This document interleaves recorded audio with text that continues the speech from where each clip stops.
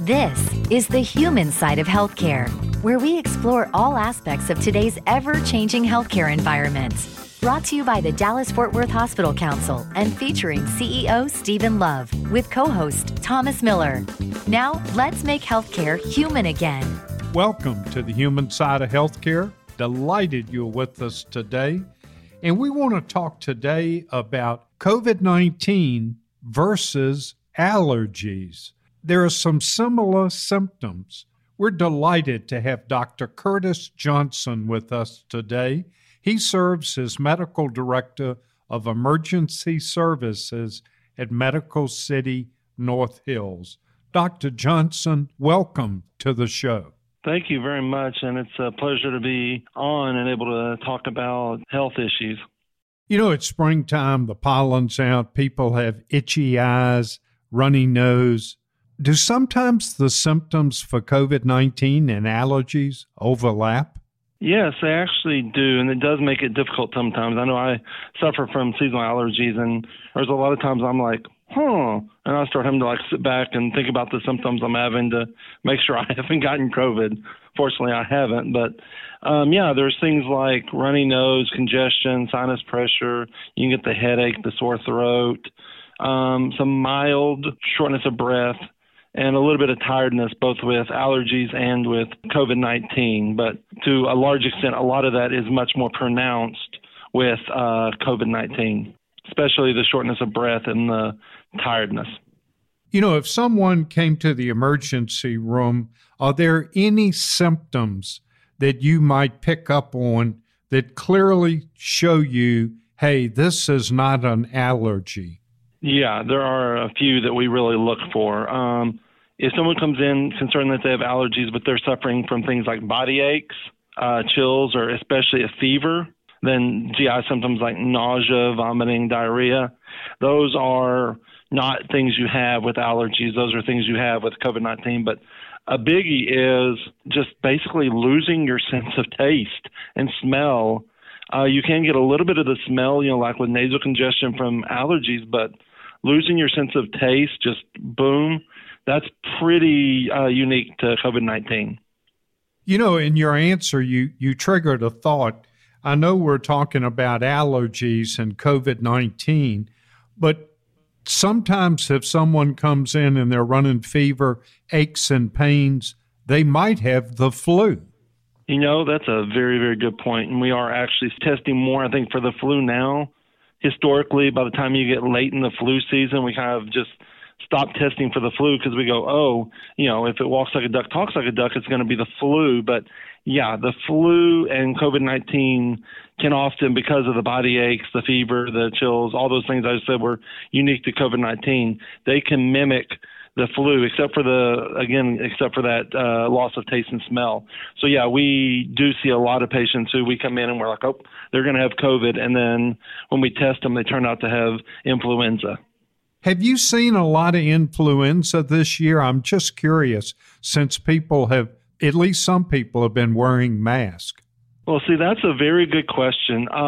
It would depend on what you're comparing to. Last year, I guess really our first winter with COVID-19, we saw maybe 5 cases of flu all season. It was phenomenally low. And I attributed that to the people wearing masks. This year, we are seeing more influenza, but not nearly like we did 2 years ago when we had a pretty bad flu season prior to COVID-19. So I'd say we're seeing a lot more than we saw last year, but the influenza-wise, it's not a massive flu season like we have seen in the past. I think the masks work.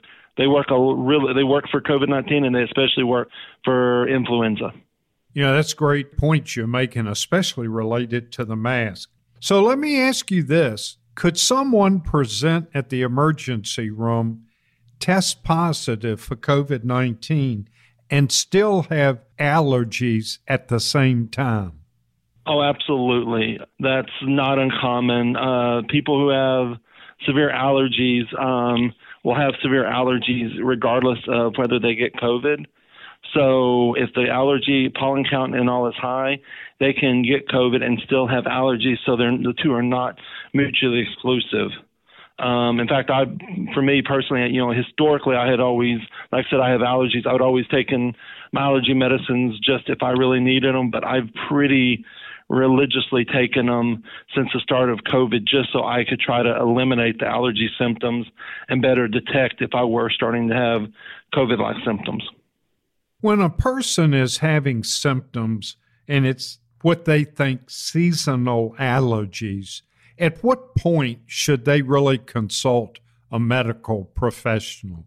I would say definitely if they're starting to suffer from shortness of breath or difficulty breathing, if they feel like they can't catch their breath, if they start having nausea, vomiting, diarrhea to the point where they're having trouble keeping down fluids or they're feeling weak from dehydration, those type of symptoms, absolutely, you need to come in and be evaluated because regardless of what's causing that, those things will need to be addressed. If you're not, if you can't get your breath and you're short of breath, whether it's COVID-19 or pneumonia or whatever it is, you need to be seen, even if it turned out to be something like seasonal allergy that were exacerbating an asthma. So I'd say those would be the key things: shortness of breath, trouble breathing, nausea, vomiting, diarrhea, those type things.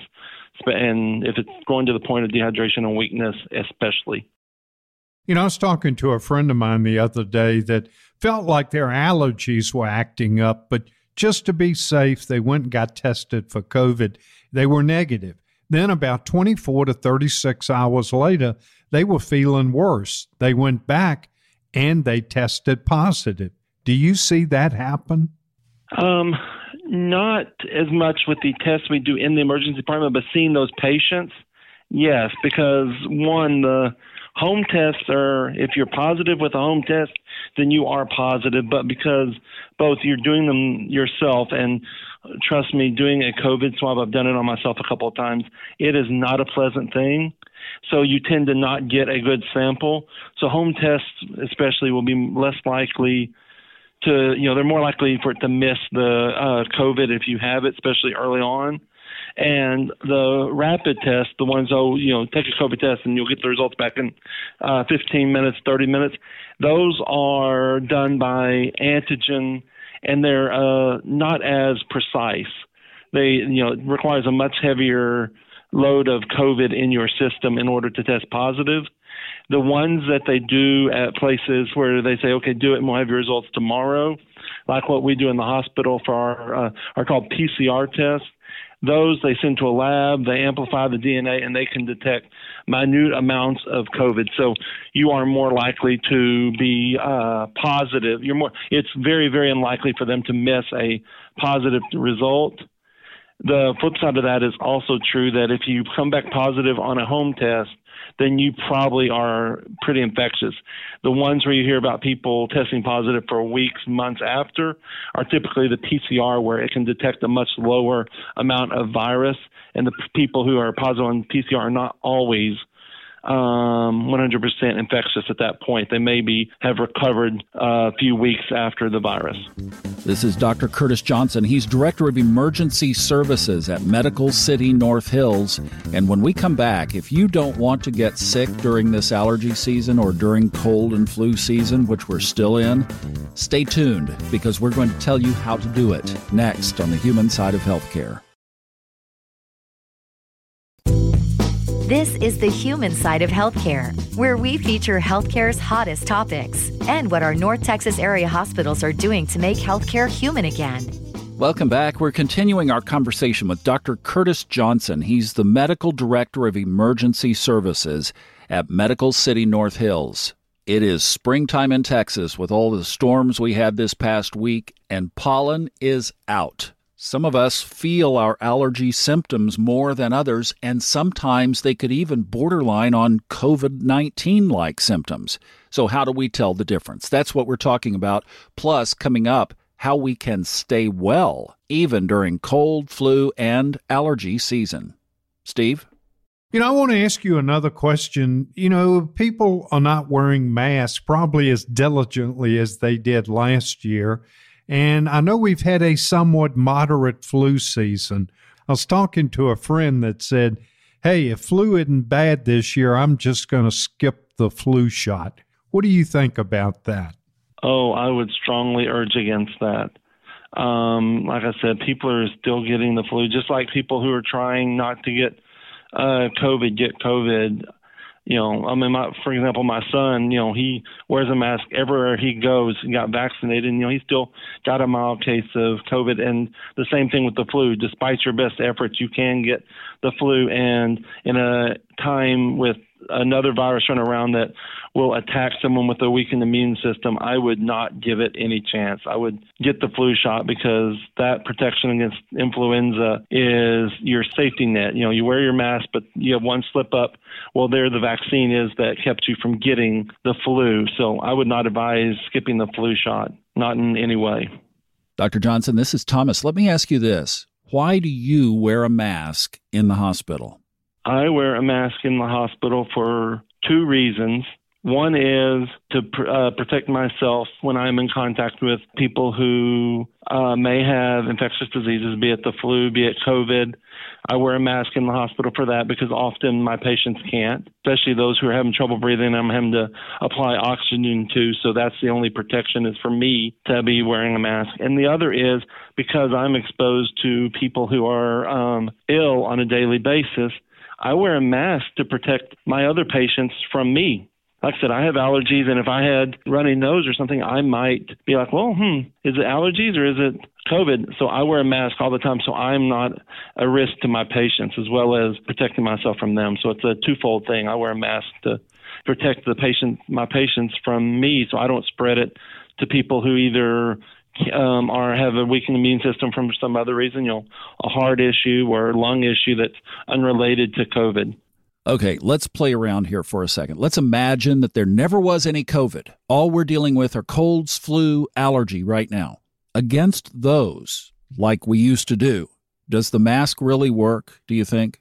Yes, I think that the mask works for even more so for preventing people from getting the cold and flu. I think the mask works to help you prevent from all those things as well. And I mean, you're coming from the perspective of somebody who does this many days a month. I don't know how many days a month you work, but you've done this for years, for decades. You've been in the medical profession. You see that mask makes a difference. Yes, sir. Now let's bring COVID back into the picture because it looks like now that we're going to, at least until something else happens, live with it as an endemic. In other words, it's just like a cold or flu or something. It's out there, and we're just going to have to work with it. How does the mask come into play now? From my perspective, I go from wearing the mask when I'm in direct contact with patients, like when I'm on shift, to anytime I'm in the hospital, I wear the mask for the same reasons, to protect myself from the asymptomatic people who may not realize they have it, as well as to protect people from me in case I have it asymptomatically. You're right. It probably is endemic now. So I'm hoping maybe it'll at least settle into a season so we have some times that it's not prevalent. But, I see the mask being necessary in the hospital for the foreseeable future for that reason, because the risk of what COVID can do is substantial. Even people with good immune systems, I've taken care of many people who ended up in the hospital with pneumonia who had otherwise healthy immune systems due to COVID. So, help me if there's a flaw in my logic here. I'll explain to you what I'm doing personally. I don't want to get COVID, haven't gotten it, still don't want it. And I use my voice as my profession. So I don't want a cold. I don't even want the allergies. So to me, when I'm going out in public, the mask has become a definition of best defense that I can do when I'm out in public, go to the grocery store, go do whatever. Let's get back to our lives. But I'm going to choose to wear a mask when I'm out in public because I don't want what the 100 people I might be around have. Is that a flawed logic? No, sir. That is a very, very good logic. Like you said, you're in a profession where, kind of on the same line with me, you're in a profession where you have to remain healthy, and you, in your case, have to maintain your voice at peak level. So wearing the mask is the best defense you're going to have to prevent all the respiratory viruses because they all work by inhalation. So by wearing the mask when you're indoors, wearing the mask when you're around people. I mean, I wear it when I go to my son's soccer games if I'm sitting near anybody, even though it's outdoors. And that is the best defense you have. And it does kind of, like you said, it shows that, if it's important to you to maintain your voice, then you do what you need to do to maintain it. And that's a very good logic. I agree with everything you said. Okay, now let me ask you kind of a practical day-to-day question, because it seems like we are transitioning from COVID pandemic to COVID endemic. We're living with it. So let's say that we choose to wear a mask, or at least have a mask with us while we're out running our daily errands. We're not so concerned as we were a year and a half ago, but we still want to prevent these various things. What then is the best mask for that?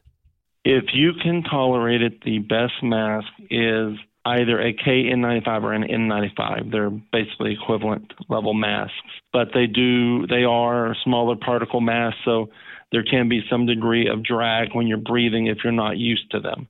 In that matter, wearing a surgical mask is your best option if you have difficulty with the drag of inhalating with a KN95. But the safest thing is a KN95 or a N95 mask that's fitted to your face. That's what, when we were at the height of this most recent pandemic, that's what I wore both outside of the hospital and in the hospital, was a KN95. So if you were going to fly on an airplane, that you wouldn't use just... if I was flying on an airplane, I'd wear a pair of eye protection and I'd wear a KN95. Absolutely, because you're in an enclosed space where anybody on that plane could be, who has any type of respiratory issue, could be an issue for you. So I would wear a KN95 from the time I walked into the airport until I was back out of the airport when I landed. Eye protection. Now that's interesting. What would you recommend there? Eye protection, it can be just as simple as regular glasses, sunglasses. It's more for the direct, because if someone coughs within 10, 15 feet of you, those particles can settle in the mucous membranes of your eye. And if you've ever cried and you notice your nose started running when you cried, that's because your tear ducts drain into your nose. So if you got in something and someone sneezed or coughed and it got into your eye, your tears would wash it down into your nose, which would bypass the mask's effectiveness. So eye protection when you're in direct contact with someone to prevent viruses or things from getting into your eyes where they can then travel into your nose. And that's something interesting I hadn't thought about. I relaxed wearing a face shield, and I was, because I heard some comments and people were saying, well, yeah, but if somebody sneezes, it just goes right up under there. The particulates that you're going to be at risk from with things like flu, COVID, are going to be heavier droplet particles, so they're going to travel more in a straight line. They're not going to be as, they're not aerosolized, so to speak. When the aerosolized, which we deal with in the hospital, like if we're intubating somebody, putting a tube down to breathe for them, those type of times when it's aerosolized, yes, that is an issue. So we have different rules in the hospital for when we're dealing with aerosolizing issues. But if it's just out in the world with cough, sneezes, those typically are in water particles that are, or droplet particles that are heavier and are less likely to go around a face shield. So a face shield is pretty good protection in those situations. Now, the one caveat is if you are around somebody who is doing a breathing treatment with like a nebulizer machine, that is a aerosolizing procedure. So that is something I would be more cautious about. But still, I mean, if there's no way to make your face airtight, so, or at least not that's reasonable for the public. So a KN95 and glasses or face shield is still your best protection. We've been talking with Dr. Curtis Johnson. He's the Medical Director of Emergency Services at Medical City North Hills. Great tips on staying well this spring. Now, when we come back, we're going to tackle a topic that has been tough for a lot of us these past 2 years. How do we process grief when we lose someone we love? That's next on the human side of healthcare. Welcome back to the human side of healthcare, where we explore how to take better care of your health so you can live a happier, healthier life. With DFW Hospital Council CEO Stephen Love, along with Thomas Miller. Welcome to the human side of healthcare. Delighted you're with us today. We're going to be talking about palliative care, and we're delighted that we have with us Flora Leal, who's a palliative care psychologist at Parkland Health and Hospital System. Welcome to the show. Thank you so much for having me today. I know we're going to talk about a difficult topic, but it's one that we do have to deal with, and that's learning to live with the loss of a loved one. So how do you describe the different types of grief that people experience? Well, anytime that there's a loss in our lives, we experience grief, which is basically like feelings of sadness after we lose either a role or a person or something that's changed in our lives. And most of us deal with grief pretty normally and naturally. And what that looks like is we start to feel better after about a year or two of that loss. But sometimes we do experience something called complex or complicated grief, which is when those symptoms don't tend to ease up and then they start affecting us like with our everyday life. So that is most of the time when people do look for mental health services and they start asking for professional help to kind of deal with the loss. And then in palliative care, since we work with people at end of life, we also deal with something called anticipatory grief. And that is when you are grieving someone who's still alive and here with us even now. And also precipitory grief, which is when you're anticipating your own death. I know there are reactions that are shown when people are grieving. What would you say some of those common reactions are? Well, most of the time, people who are grieving will feel sadness, of course, for the loss of their loved one or the loss that they're experiencing, whatever it may be. Also, some people experience anger about why this is happening, or even numbness. Some people describe feeling like they can't feel anything at all, which sometimes comes along with shock, which is when it's hard to believe that this is happening. It may feel unreal, almost like you're in a dreamlike state. And anxiety is something that's pretty typical also when we're grieving. We may start to feel fear that a person can be here 1 minute and then they're gone the next. And it's especially when it's an unexpected death, that may be something that the person experiences. Sometimes you hear of tragedies like where a student is killed in a car accident, or unfortunately, if there's an active shooter at a school, and you hear that grief counselors are going to be on campus immediately to work with the students. What are some of the things they'd be doing? So when a grief counselor works with somebody, they're really there to help them deal with their acute grief, which is the experience that they're having right directly after any kind of tragic event. And basically, they'll be listening to what they are feeling and helping them to kind of process and understand what it means for them and their lives. And also to give them resources and help them to have a place to go or someone to talk to if their grief doesn't end up resolving in a normal amount of time, or they end up having side effects or symptoms related to their experience. So basically, it's really having someone there to talk to in the moment to help them to process that event so it's less likely to become problematic in the future. You mentioned sometimes people even describe their grief as they are numb. In your opinion, are there physical symptoms of grief where it really impacts you physically?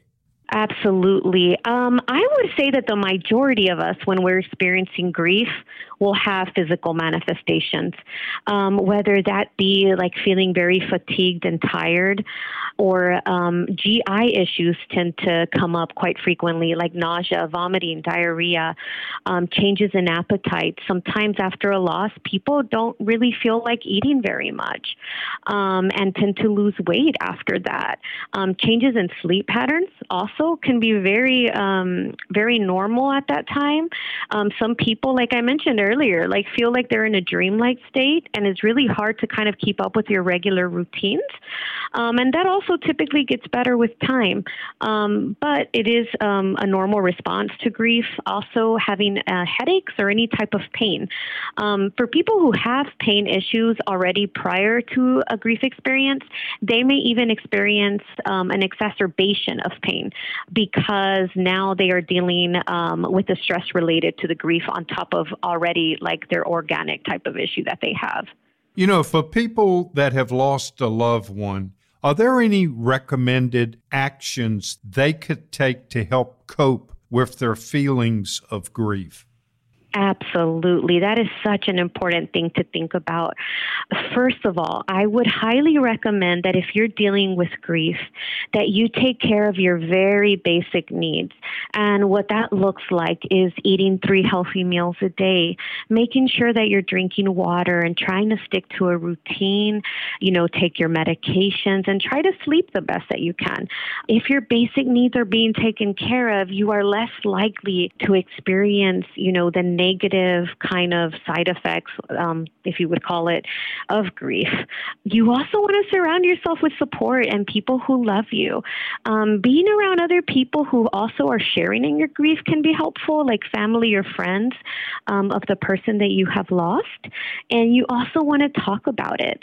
A lot of people tend to kind of keep grief to themselves, and they are afraid of maybe being a burden to someone. But being around those people can be really helpful during those times. We're all at different stages of life. How do you deal with children, especially when they're dealing with grief?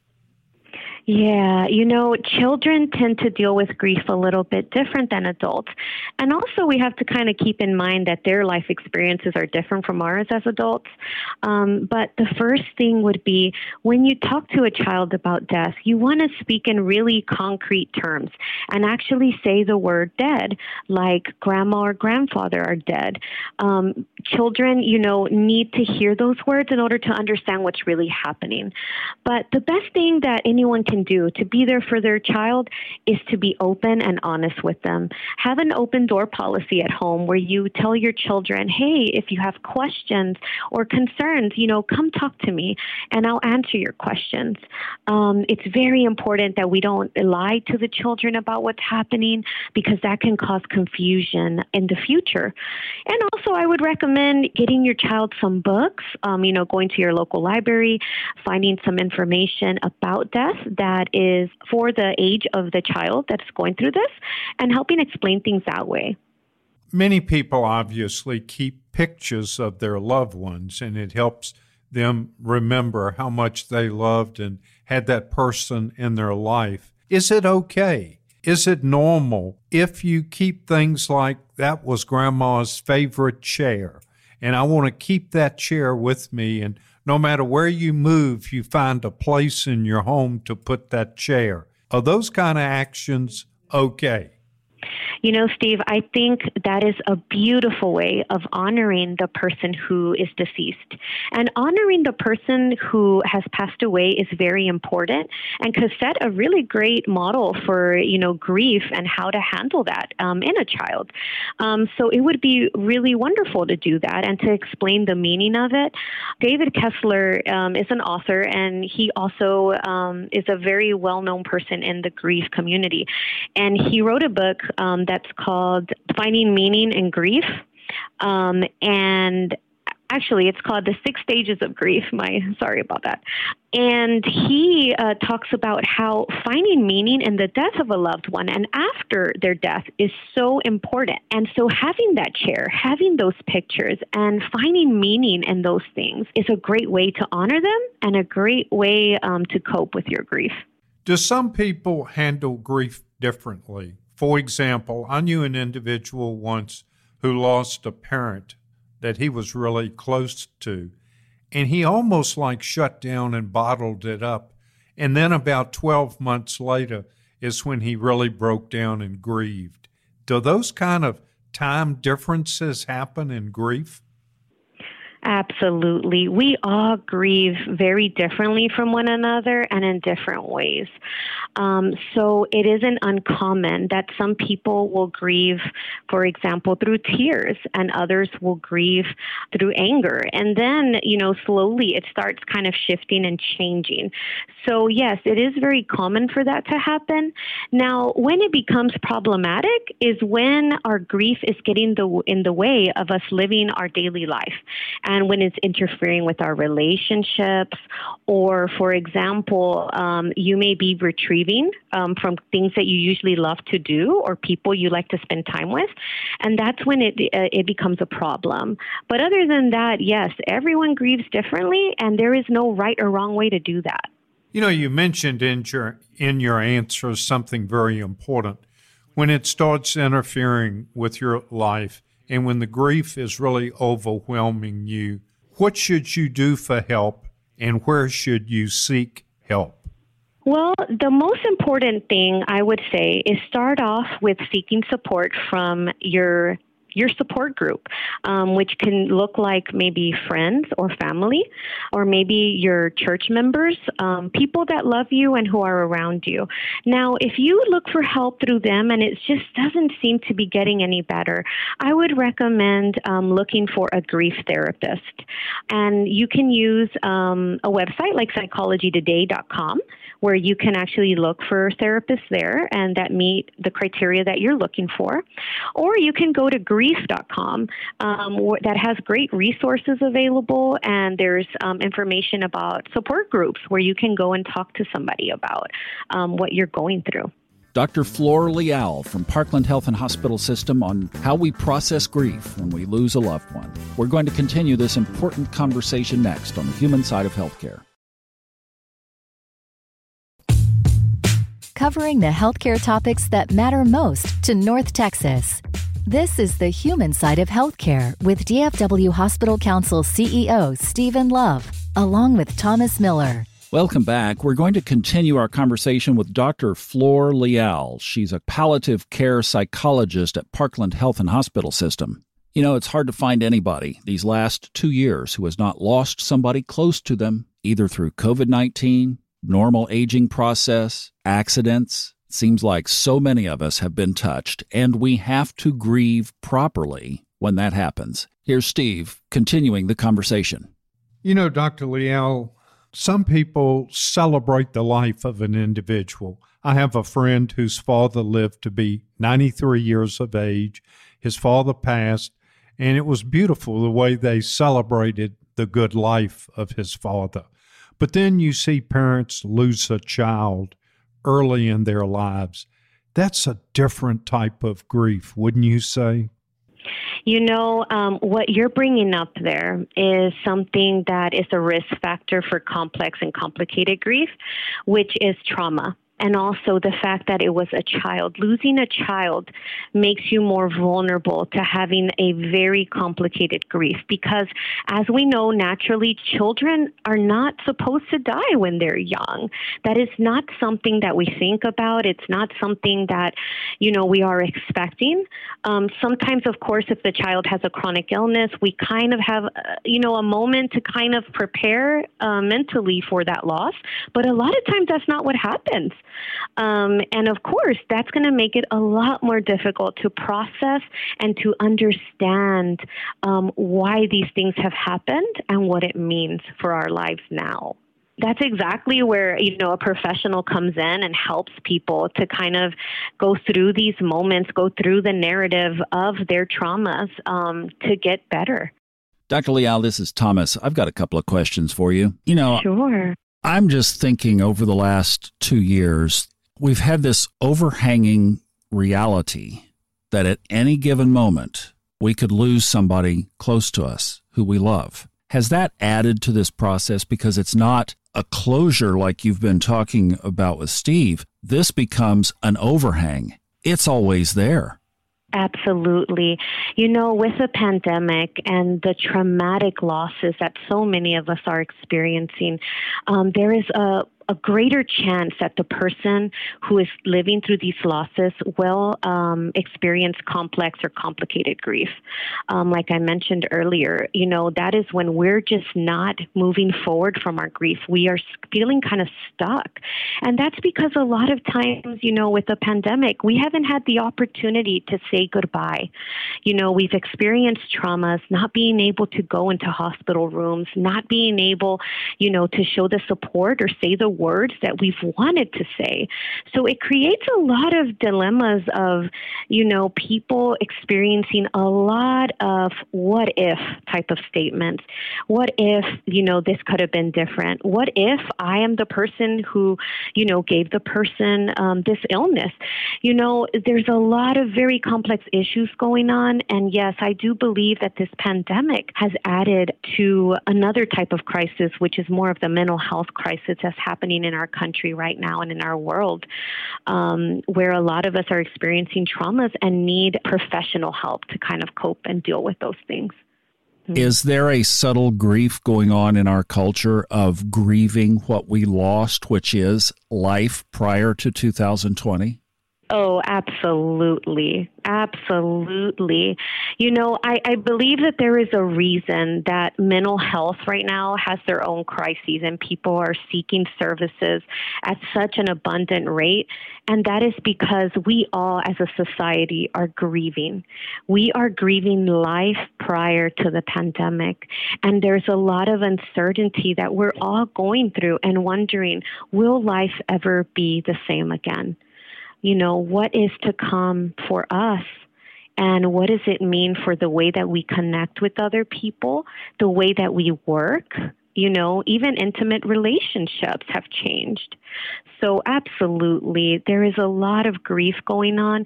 And the earlier we're able to recognize it and see it as grief, the better it is going to be for us because we can look for the help that we need. Absolutely. There's another dynamic going on, and that is younger people are dying suddenly. We've been seeing it for some time now. And I think young people are asking the question, what in the world is going on here? And of course, this is that more shocking, acute grief you were talking about. How would you answer these young people? That is such a complicated dilemma because they are experiencing something that organically and naturally should not be happening. We have an idea of this is kind of like the lifespan that we all have. And when people start dying earlier on, it just doesn't make sense to a lot of people, especially to, adolescents and children growing up during these times. And that's something that each individual will need to gain support from their loved ones on. There really isn't an answer of this is why it's happening. It's more of this is what has happened and how are we going to cope with it now that it has. What I also would say is that if people have spiritual beliefs and if they have religious beliefs to turn to at this time, that is a great place also to seek meaning and understanding of all these things that are happening, because there is a lot of existential types of questions that the pandemic is bringing up, and the loss of so many people unexpectedly passing away. So I do recommend that if they do have a spiritual belief or religious faith that they can practice, that they also turn to meaning from that source. I'm glad you mentioned that. We had a segment on not too long ago where that was also referenced, of going back to that in which you believe that you can hold to and stay right there through the storm. Absolutely. I've asked you a series of questions, but for our listeners, what message would you like to convey to them that maybe it's a question you want to answer that I haven't asked? Well, one of the things that concerns me and that I hear quite a bit from people who are seeking grief therapy is that they believe that there's a right or a wrong way of coping with grief, and that's just not the case. Grief can look very different for everyone. So it's important that we don't judge other people when they're grieving in a way that may look different from ours. And also recognizing that there isn't a sequential order to grief. You know, a lot of us have heard of, the different stages of grief by Kubler-Ross, which are like denial and anger and bargaining, depression and acceptance. But a lot of people don't realize that those stages are not sequential, and we don't have to go from one to the next to the next. We will, in our grief, jump around from different emotions, from day to day, from moment to moment, and we will experience triggers to our grief. Maybe you'll run into someone who reminds you of your loved one, or you visit a place that you used to frequent with your loved one, and in that moment, you may feel a very profound sadness and experience a lot of grief in that moment. But that doesn't mean that you're taking a step backwards. It just means that you love that person and you are missing them in that moment. That was a fantastic answer. I will ask one final question. Are there any myths out there or just things that aren't true related to grieving? Absolutely.